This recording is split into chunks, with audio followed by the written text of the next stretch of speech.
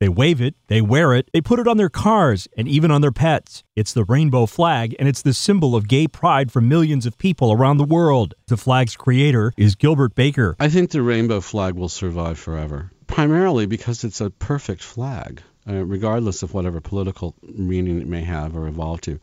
A rainbow is something in the sky, so a rainbow flag fits. In 1978, the San Francisco Gay and Lesbian Pride Parade commissioned Baker to develop its symbol. It was an instant hit. I mean, immediately people owned it. Immediately. He chose the rainbow because it best represented diversity. What the rainbow is all of the colors. The rainbow is a beautiful part of nature. It's magical. It's sunlight and water, a prism. You have to be in the right place to see it. It's beautiful, all of the colors, and even the colors you can't see. So that really fit us as a people because we are all of the colors. Our sexuality is all of the colors. We're all the genders and races and ages. The flag design combined 8 stripes, each a different color with its own symbolism. I chose pink or fuchsia to represent sex, and red to represent life, orange for healing, yellow for the sun, green for nature, turquoise for magic, blue for serenity, and purple for the spirit. Despite creating one of the most recognizable symbols in the world, Baker remains humble. This is not a celebrity-driven artwork. It's something that people own. It's something that people really cherish and something that means something to them. So that's beautiful. So it doesn't really depend on a personality. It depends on, a movement.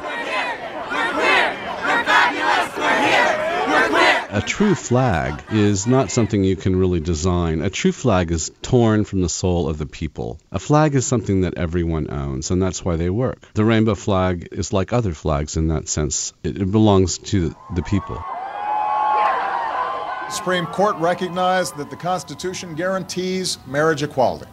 In doing so, they've reaffirmed that all Americans are entitled to the equal protection of the law. Baker says despite progress on many fronts, including gay marriage, the work of the movement endures. Our oppressors, our enemies, if you will, the people that are trying to stop us, are formidable with their, religions and their laws and their, hatred. They will never stop. We have a long ways to go. Let's remember that in 80 countries, it's still illegal to be gay. In 10 countries or so, it's a death penalty.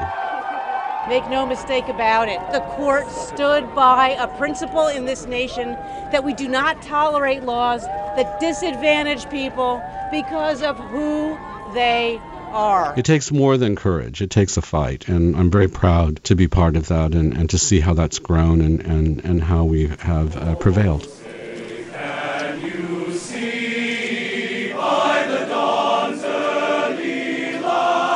We all are little, drops of water in a wave that's changing the world for the better, from hate to love.